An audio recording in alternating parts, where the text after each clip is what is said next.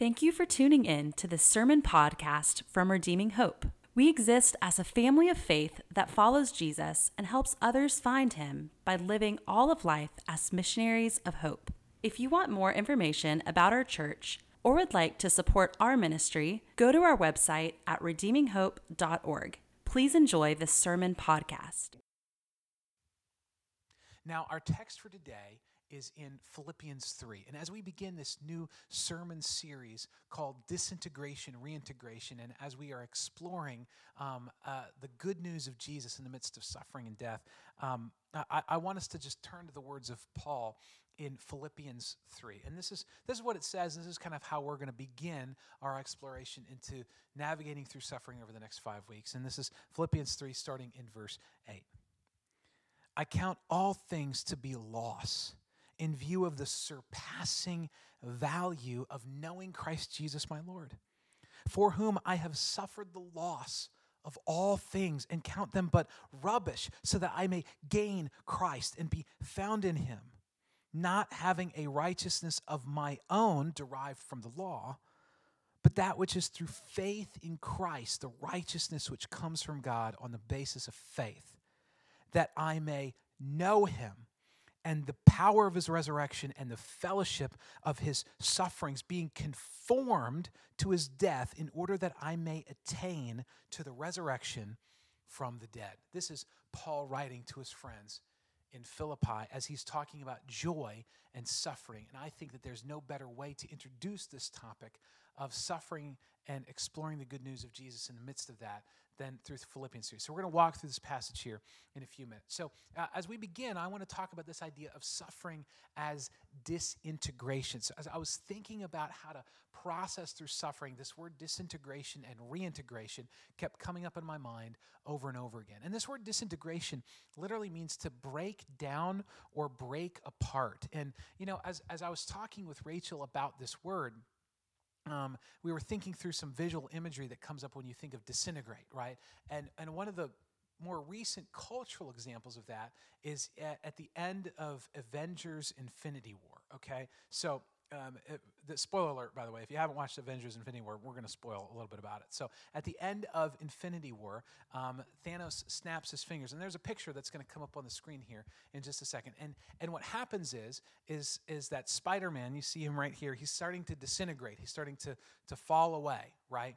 And he kind of turns into dust and floats away. And then we find later that the heroes are able to save all the people that had been disintegrated. But typically when I think of disintegration, I think that that's how most of us think about it. But there's a second image on the screen. And if you're listening to this on a podcast, you won't be able to see it. But the image is one of Legos, okay? So I don't want us to think about this idea of disintegration like the Avengers, like dissolving, like just becoming dust and floating away, but rather disintegration is like Legos. It keeps the integrity in the individual parts to be put back together again. And so there's a certain element of suffering. We're going to talk about suffering is disintegrating here in a minute. But there's an element to who we are that stays connected, but it's shattered, it's broken down, and it can be rebuilt again. And then the second part of the sermon series title is called reintegration. And that's this idea of being unified again. So essentially rebuilding from what was broken down into something new, better, and different. And my friends, suffering is a disintegration. And really what it does is it causes us to break down. When you experience suffering, especially prolonged suffering, especially sudden, massive suffering that shakes your life, what it does is it begins to break us down in many different ways. And different types of difficulty break us down in different ways. So what we're going to be talking about are 4 different topics over the next 4 weeks from now. And we're going to go through how each one of these breaks us down in different ways and how the gospel can rebuild us back up into understanding Jesus in new and different ways as a result of it. So one of the ways that suffering breaks us down is through sudden illness. And that sudden illness that maybe might take away the capacity to work, that might take away the capacity to live independently, to do the things that you want to do. And really what happens with the suffering of sickness is that it breaks down our freedom. Really, it's what I want to do with my life. And so what I want to do with my life changes when suffering of sickness enters into my life. When I'm sick, I can't do the things that I want to do with my life. Another type of suffering is a sudden death. This might be of a spouse, a parent, a child, or a loved one, and that is just absolutely devastating. And Rachel and I have been walking through some of our friends very recently who have had some sudden and tragic deaths in their life. And when you experience this, part of us feels like we died with them too, doesn't it? When you have someone that you love die, it feels like part of us dies with them. And really what that type of suffering does is it breaks down relational identity. So who we are in relation to other people and who we are in community. So who we are is impacted by the people around us. And so as people are with us, as we form close bonds, that begins to change us. And our identity is somewhat connected with the people that we are in deep relationship with. And so when one of those people is suddenly removed from our life through illness or through suicide or through just tragedy, that causes a breakdown of our relational identity. The next, and there's something that's unique here to our context here in Clarksville and to the military culture, is what I like to call the second suffering of killing. So the tragedy of having to take the life of another human being is a disintegration. Really what it does is it breaks down humanity and dignity. Why? Because God designed us to care for our creation.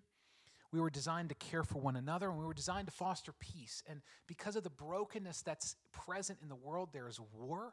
And because of sin, there is war in the world. And because of that, some of us are called to go fight bravely on the front lines of a war that's a result of the brokenness that's in the world. And what happens is that what we were designed to care for, that we were designed to care for creation and peace and shalom and oneness with one another, what that does is that is destroyed when another life is taken. And there's a second suffering that happens to the person that has to take that person's life as a result of the course of their job. And so we're going to spend a whole week talking about the second suffering of killing and how to navigate through those emotions and the suffering which breaks down humanity and dignity. And finally, and not finally, but for what we're going to discuss is that there is another suffering of betrayal or abuse, which is often caused by the intentional choice of someone that we love and trust, right?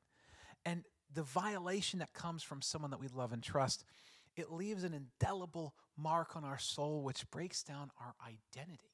It breaks down the core of who we are. See, our personhood, our identity as beloved image bearers who deserve safety, who deserve to receive trust, and who receive safety in return for giving trust to those closest to our lives, that's attacked when we are abused or violated. And what we see is that in all of these cases, suffering is a disintegration. It breaks us down in various ways. And Paul introduces the idea of suffering in Philippians 3. And what he's doing, which is really interesting, because Philippians is one of the most joy-filled books of Paul's all writing. He's just filled with joy. He's actually not admonishing or challenging the Philippians, saying that they're doing something wrong. He's actually writing out of joy about what they're doing right and calling them to persevere in those things. And yet, he talks a lot about suffering, and he introduces and he talks about joy in the midst of suffering. And as he begins this, he actually begins with his own story. He begins by telling them that he has absolutely every reason to boast about his successes in his former life. He had built up so much in his former life. And he goes on to say that his parents essentially did everything right for him to become a religious elite, a religious ruler. He says he came from a prestigious family heritage. He followed all the rules of the law in the Old Testament. And we see that Paul says he was passionate about his Jewish faith, and he fought for the right to sit with the religious ruling class of all of Israel. He was renowned in all of Israel. And then he also said that he was successfully persecuting the church. He was successfully killing early church Christians because he thought that they were in opposition to the message of God from the Old Testament.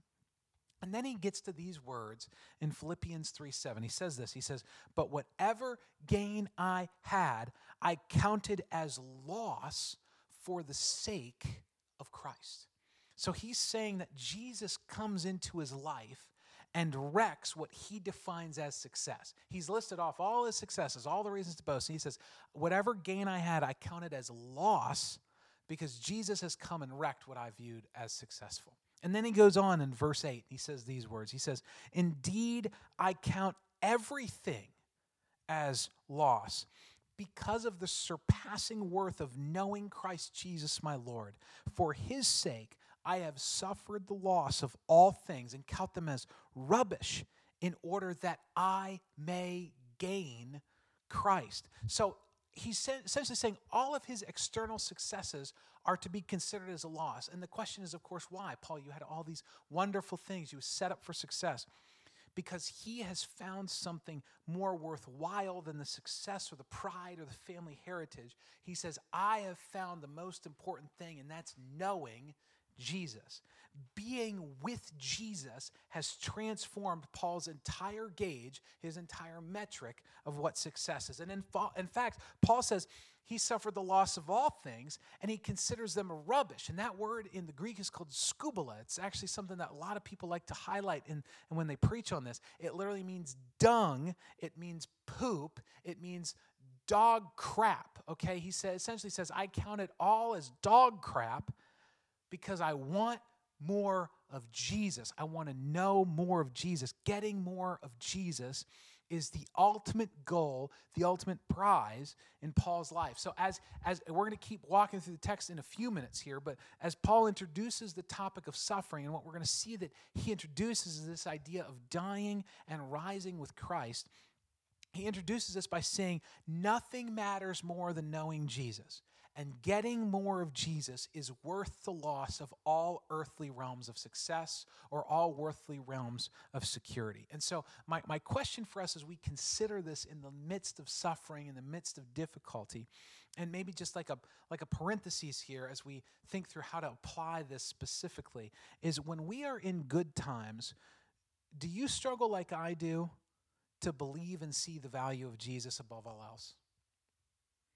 I don't know about you, but I struggle with that quite a bit. When there's money in the bank account, when the cars are working fine, when I got a little bit of flexibility, when I got a little bit of leisure time, when I'm in a groove, I struggle to see the value of Christ. I often do.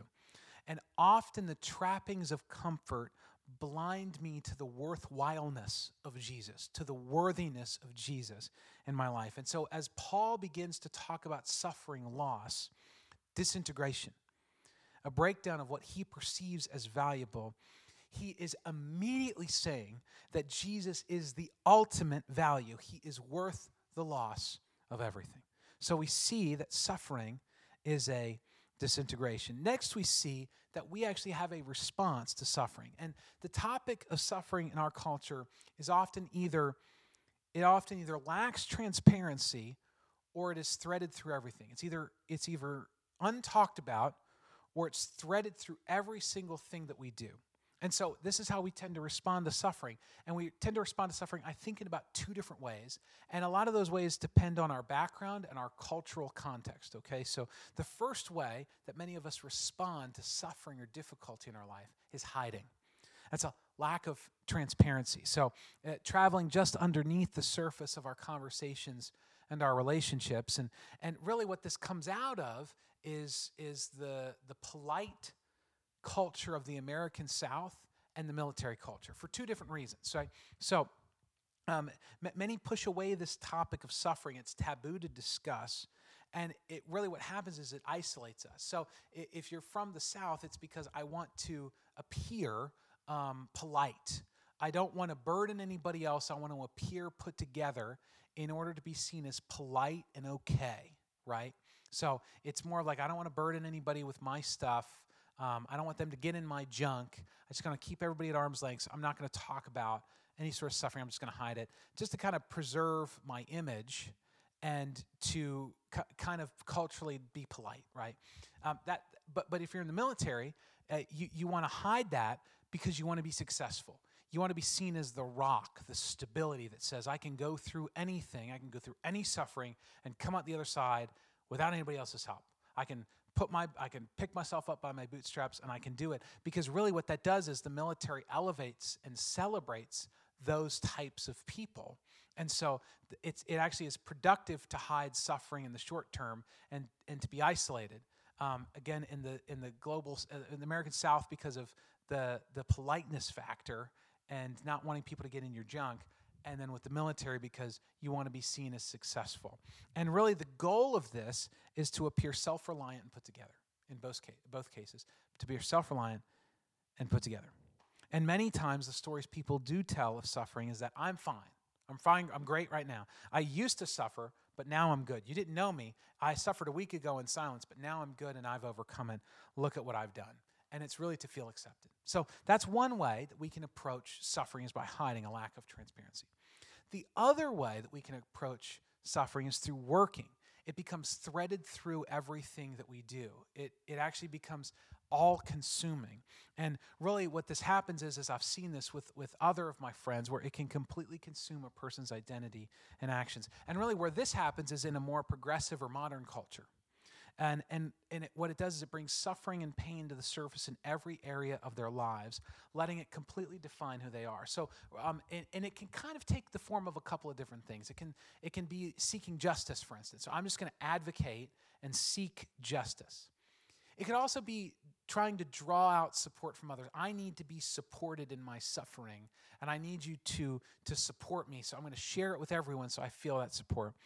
And other times it can be trying to bring resolution to suffering, or try to bring purpose through suffering through activism.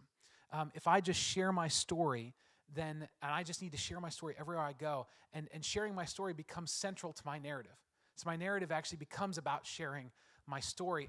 And many times this can appear to be altruistic. Like, if I just express and highlight my suffering, I can relive it, I can deal with it, I can relive that trauma over and over again, because as long as it might help someone else be honest with themselves, right? So I'll throw myself on the altar, I'll share my story, and I hope to receive redemption and purpose through just helping others. I'll sacrifice my peace to share my story so that others can be brave. That's typically the narrative. But really, the goal underneath of that is to resolve the suffering within and around us by working harder, doing more, and trying to find healing and hope in the acceptance and support of other people. So you're constantly looking at other people around you and sharing that story, trying to find hope, trying to find acceptance and resolution. So this is unfortunately what happens. This is the tragedy of suffering and sinning, is that when we experience someone sinning against us, we engage with this level of brokenness, our response to suffering often multiplies the pain of suffering. So we have the pain of the original suffering, the original issue, but then it's our response to that pain can actually multiply it in our life. So from the inside, we can multiply that pain through a lack of transparency. We just push it away, and we push others away, and we're isolated, and that can birth even more pain. And it can also be from the outside by constantly reliving it, right? So attempting to resolve the suffering through activism, through working, and it just reopens that wound and doesn't ever let it heal. And so, but here's the thing. I wanted to present this because I want you to see maybe where you might fall on the spectrum when you suffer. But regardless of how we respond to suffering, there is actually a universal question that happens when we suffer. The question that I have for you is, do you know what that is? What is it? And I'll give you a second to talk out loud to your computer screen or TV like you're a crazy person. But what happens when you suffer? What's the question that everybody asks? You guessed it. It's the question of why. Why is this happening? Why am I suffering?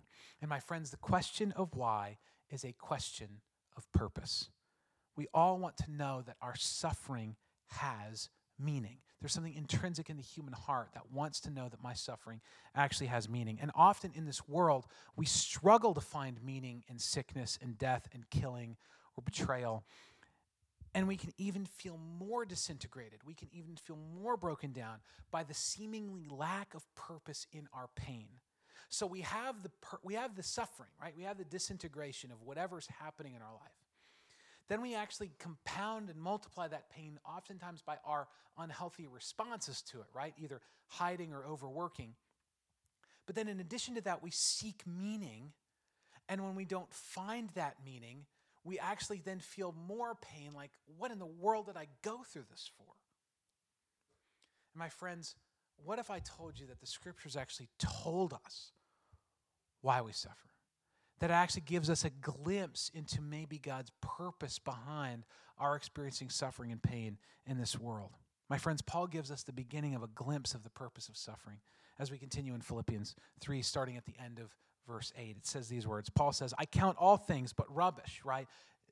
Dog poop. That's what he literally means that I may gain Christ and be found in him, not having a righteousness of my own derived from the law, but that which is through faith in Christ, the righteousness which comes from God on the basis of faith. So we're actually going to leave the text up here as I walk through this, because I want us to think through. This is, Paul says, I want to gain Christ. I want to be found in him, and it is actually worth the disintegration of all things. If I can be found in him, if I can get more of him, if I can know more of Jesus. He has found Jesus to be so worthy of his attention and focus that he says everything else can be bunked because I want more of him.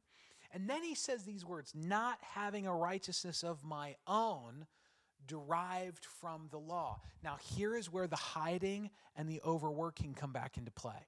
Now, you see, my friends, when we encounter suffering, many of us put rules and laws in our own hearts that we have to follow in order for us to be okay. So for some of us, there's the law of hiding. There's a law that we create that says, when I hide my suffering and I prove my goodness, I don't need anyone, then I'll be okay. Right? So if I don't need anyone, if I'm independent, I'll be okay. That's a rule. That's a law that we have placed in our own life. The next one is the law of working. When I wallow in my sufferings, I try to prove my own goodness in helping everyone else or working really hard to redeem it myself, right? So there's a law that comes into place of a law of working that says if I can just help others, even if I have to relive the trauma and it never heals, then I'll be okay. But my friends, the true righteousness, he immediately jumps to it, the true righteousness that we seek. Look at what it says right here. Righteousness, not righteousness derived from the law, but that which is through faith in Christ, the righteousness which comes from God on the basis of faith. True righteousness, truly being okay, means that we can seek God himself. The righteousness comes from God himself, and it comes on the foundation of hearing his message of goodness for us, believing that it's true for us, and then obeying it by making Jesus Lord over our life and even Lord over our suffering. And then what we're doing is we are not following our own laws, then we're actually following the perfect law of God that Jesus has already fulfilled for us and given us his right record for. So, moving on. So, how do we reject following the laws of hiding or working and suffering? How do we truly get our rightness and goodness from God, gaining more of Christ even at the loss of so much in the midst of suffering? Well, my friends, the good news is that we don't need to hide our pain or expose it to everyone else in the world. There's actually a third way to navigate the dark cavern of suffering, a way that finds the elusive meaning that we so naturally and intrinsically long for. And that's what leads us to our final point, is the good news in the midst of suffering. Look with me at Philippians 3:10. This is the meat of it. This is the core of it. This is the foundation of it. That I may know him. Remember, this whole thing has been about knowing Christ, gaining Christ. That I may know him and the power of his resurrection and the fellowship of his sufferings, being conformed, wrapped around, conformed to his death, in order that I may attain to the resurrection from the dead. Now, my friends, the good news that God our Father has prepared for us, it teaches us some incredibly foundational truths in suffering, loss, pain, betrayal, and death. This is what it teaches us. That, my friends, suffering is never without purpose. That no amount of pain that you go through is beyond the redemptive power of Jesus to save us or the transformative power of the Holy Spirit to change us. So let me say that again. No amount of pain is beyond the redemptive power of Jesus to save us. So Jesus has ultimately walked through the ultimate disintegration. He has been ultimately broken down. He was completely separated from his Father, though he was perfect. He bore the sufferings of all of mankind on the cross. And so nothing that you're going through is beyond the power of Jesus to redeem it, to save you.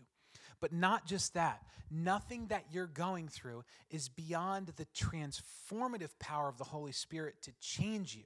So there's nothing that happens to you that cannot change you for the better to be more like Jesus. And my friends, what happens in the midst of suffering, whether it is sickness or the sudden death of a loved one, whether it is the ongoing suffering of killing in your life and the ongoing effects of that, or whether it's betrayal, whatever that looks like, suffering brings disorientation, and what it brings is weakness, whether we acknowledge it or not.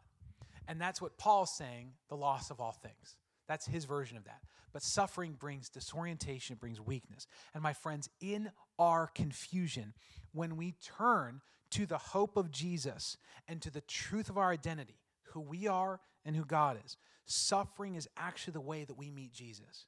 It's actually the way that we are put back together again, that the disintegration comes back and we can be reintegrated, we can be reunified, rebuilt into something that more resembles Jesus on the other side of our suffering. Look with me at Philippians 3:10. Again, that I may know him and the power of his resurrection and the fellowship of his sufferings, being conformed to his death, in order that I may attain the resurrection from the dead. My friends, Philippians 3 teaches us that there is a way to suffer that identifies with, that actually joins us with the sufferings of Jesus, that is redemptive. There's a deep, intimate knowledge of Jesus' sufferings. This is actually how we gain Christ. He said, I want to gain Christ. I want to know more about Christ. And then what we find is that in the midst of our suffering, that is actually how we do that. That is how Paul is accomplishing his goal of knowing more of Christ, of gaining more of Christ, is through faithfully walking with Jesus in the midst of suffering. See, when we join with Christ in the midst of difficulty, trial, and immense pain, the weakness and the disorientation that results from that suffering is actually what God uses to reshape us and to change us, to make us more like Jesus. The weakness of ourself becomes moldable. When we're disoriented, we become moldable, and God reorients our lives and our hearts to focus on Jesus. We're reintegrated by following Jesus within our suffering. So how does that work? And really, how it works is all dependent on the resurrection of Jesus. That's why Paul immediately talks about, I want to know the power of his resurrection and the fellowship of his suffering. My friends, followers of Jesus can believe that our greatest self can be birthed out of immense pain and suffering, because that's what happened to Jesus. He resurrected from the dead. And it's not just in a metaphorical context, right? Jesus, the real visceral bodily resurrection of Jesus. His resurrection was not metaphorical. His resurrection is not an abstract concept that simply teaches us a good lesson about God's love for us. The real physical resurrection of Jesus, it actually becomes the central reality of all of human history. And because of this, followers of Jesus are then always on the hunt for ripples of resurrection in our own suffering, in our own life. So because Jesus died and rose again, and he really did rise again physically, we actually can believe that there is no amount of suffering that we can go through that God's redemptive power can't influence or impact. And my friends, there is no resurrection of Jesus without death. You have to die first in order to be resurrected, clearly, right? And my friends, suffering is death. There's a death that occurs in us when we walk through suffering. And this is why Paul says these words, being conformed to his death. You see, in the midst of Jesus' weakness, Jesus' suffering, Jesus' murder, Jesus' betrayal, he accomplishes the central and defining work of all of human history, the redemption of all of mankind back to our Father. So get this. Check this out. So in the midst of our weakness, our suffering, in the midst of the sudden death of a loved one or betrayal from someone that we trusted, that can be a launching pad for resurrection, just like Jesus' death was a launching pad for his resurrection. If Jesus' suffering and death can be redeemed, ours can too. So the question I have for you, what if I told you that suffering was an invitation to learn to love God, not for what he gives us, but for who he is? What if I told you that suffering was an invitation to receive the love of God in a new way that isn't proven by our circumstances, but by his faithfulness to us in the midst of our suffering and difficulty. What if I told you that suffering was an invitation to be more like Jesus? So my friends, our suffering in the path of obedience to Jesus is actually us becoming conformed to him in his death so we might become conformed to him in his resurrection. Our disintegration of suffering, it truly does break us down. We need to acknowledge that. We need to be upfront about that and honest about that. But Jesus' resurrection means that we can be put back together again in a different way, where we are forever changed as we know Christ, the power of his resurrection, through the fellowship of his suffering. And when we see suffering from this paradigm, we actually can learn what it looks like to be resurrected and redeemed. So how does this actually work? And I'm going to show us a visual here in a second. And a lot of what we're talking about today is influenced by a man named Paul Miller. He's kind of one of my mentors, right? And this man wrote a book called The J Curve. And he's done a talk that I'm actually going to link to in the description of this video that I would like to encourage you to watch. I really think that it could change your life because I know it changed mine. So I'm going to do a poor rendition of this. He is a master at it because he's spent 20 years thinking about Philippians and this idea of dying and rising with Christ. But I want us to think through this as it relates to this idea of called the J curve. So there's a graphic that's going to appear on the screen. And for those of us listening online, it's just simply a J, okay? And so it starts small and it ends, of course, to the right with a lot longer of a line. And as you can see, it says at the beginning of the J curve, Jesus descends, Jesus dies, and Jesus resurrects. So essentially, the life of Jesus is one of descending, right? So he started off as God. He's in heaven, right? He's got nothing that he needs or wants. He's perfect. He still is perfect when he comes to earth. But he did not experience any sense of suffering. And so what Jesus did was he condescended. He left heaven. Jesus lived a really hard life. And he experiences this idea of disintegration, right? He lays aside the rights of God. And actually, Philippians talks about this, where he humbled himself to the point of death, even the death on a cross. So this is Jesus' descent. And Jesus' descent ends in the tomb. It ends at the cross. He comes to the point of the cross, and he willingly embraces the cross. He willingly says, I will die. I will go there. He wasn't forced to, but he willingly went to the cross. And then he was resurrected. He accomplished the ultimate work of salvation and redemption for all people. He is alive. And so he does the ultimate defining work of all of human history. Now, the next graphic that we're going to look at is just an additional one. It's the same one. It's now incorporating us. Now, my friends, we have a descent. Suffering is a descent. It is a breaking apart. Everybody suffers. Everybody walks the path of dissension. Everybody walks the disintegration of suffering. But my friends, we have a choice to whether or not we come to the cross of Jesus and truly die to ourselves. See, Jesus says, come and die that we might live. And we can die to ourselves in suffering, or we can wallow in the pain, or we can hide the pain.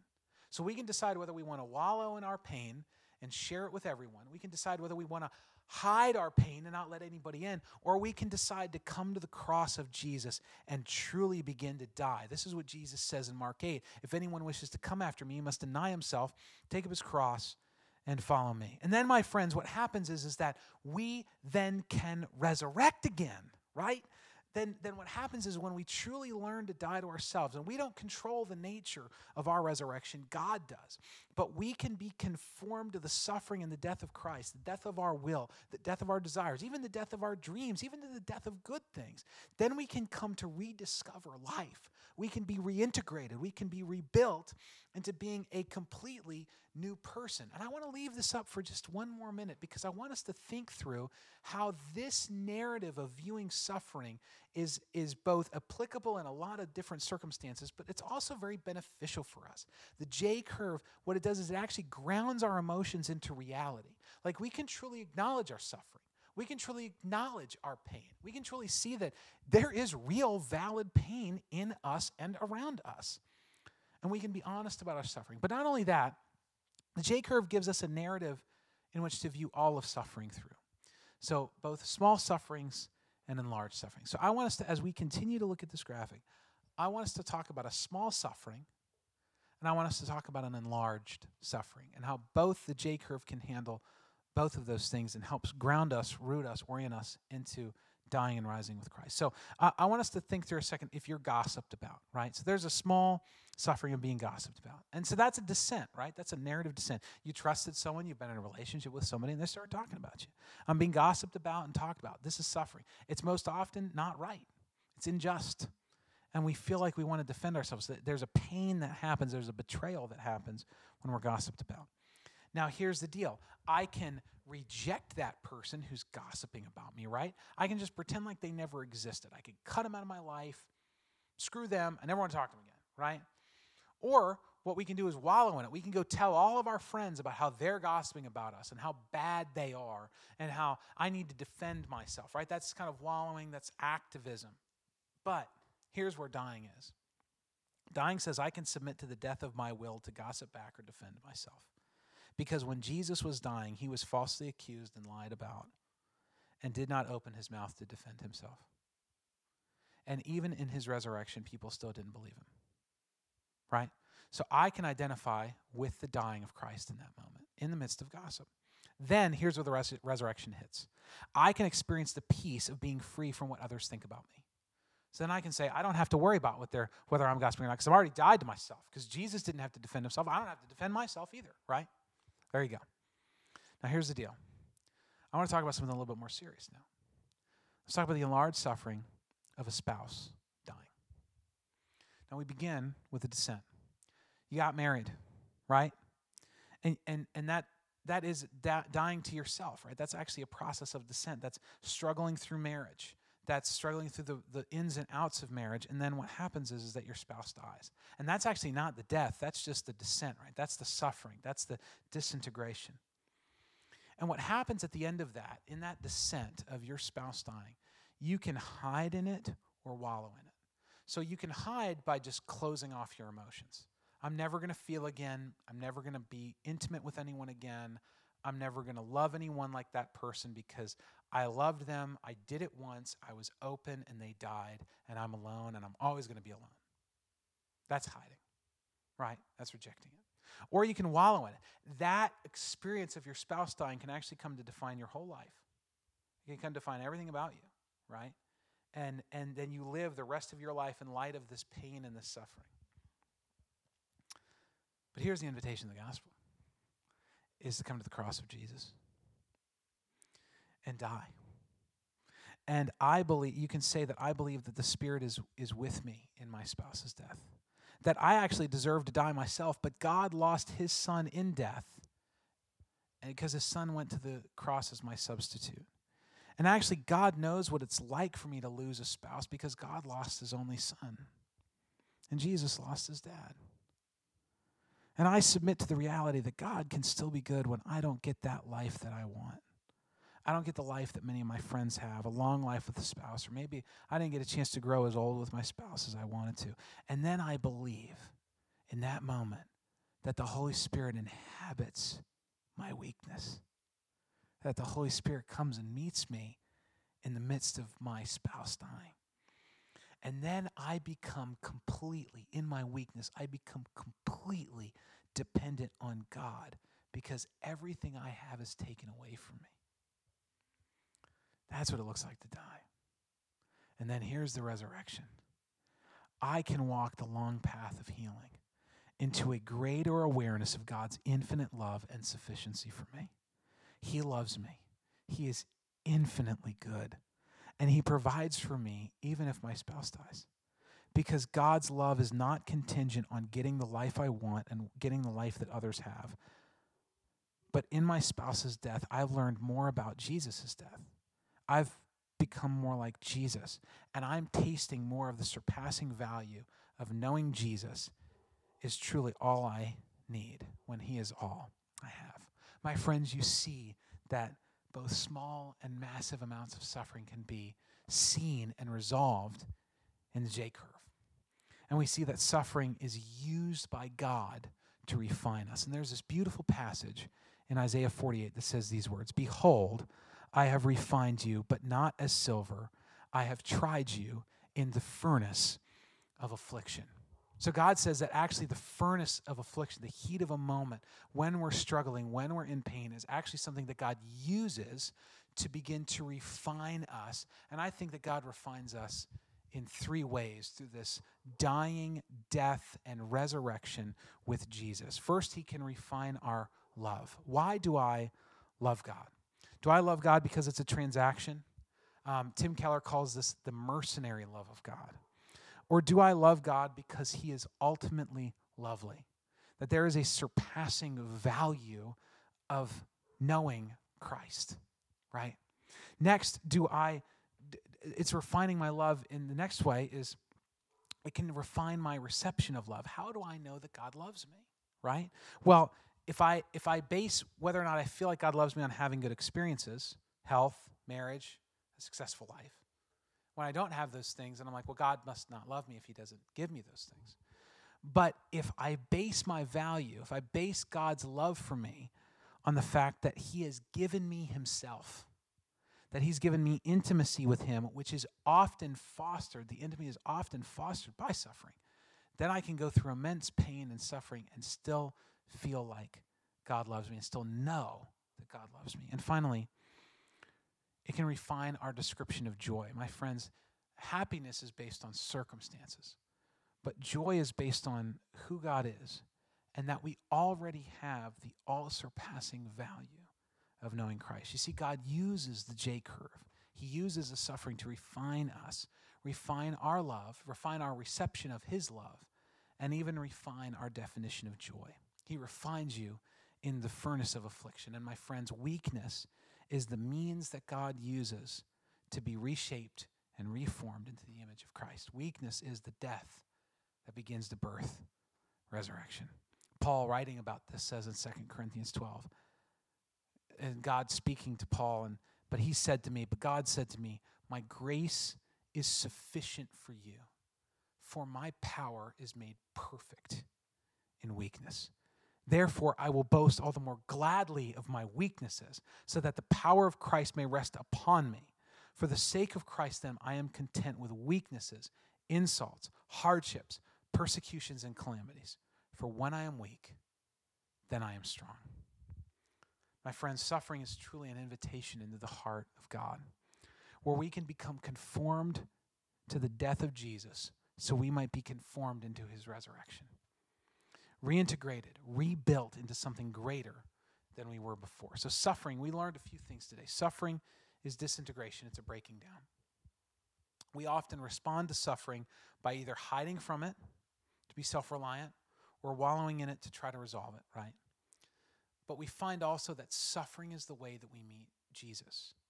We can be conformed to his death. That's the Spirit actually inhabits our dying. And then we can be conformed to his resurrection, the Spirit bringing us back to life. The Bible says the same Spirit that raised Jesus from the dead now lives within you and me. Fourth, we learn that suffering reintegrates.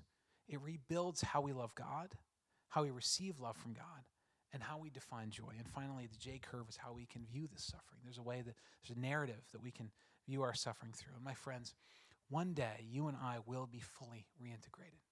As we close, this is my hope for you today. As we continue to explore suffering over the next 4 weeks, one day we will be fully reintegrated. We will be fully rebuilt again. And God actually gives us a picture of that day. You know, at the end of the Bible, in the last couple of chapters, it's actually looking forward to the end of time. And he says these words in Revelation 21 that give such joy and hope in my heart, even in the midst of difficulty, suffering, pain, betrayal, and death. And I heard a loud voice from the throne saying, behold, the dwelling place of God is with man. He will dwell with them, and they will be his people. And God himself will be with them as their God. He will wipe away every tear from their eyes, and death shall be no more. Neither shall there be mourning, nor crying, nor pain anymore, for the former things have passed away. And he who is seated on the throne said, behold, I am making all things new. My friends, he is making you new again in your suffering. And when you join yourself with Christ, when you bring your pain to him, the Holy Spirit actually inhabits your dying. And one day, every tear you've cried will be wiped away. And we will live in that newness forevermore. Thank you for listening. We gather every Sunday at the Clarksville area YMCA. For more information, please go to our website at redeeminghope.org.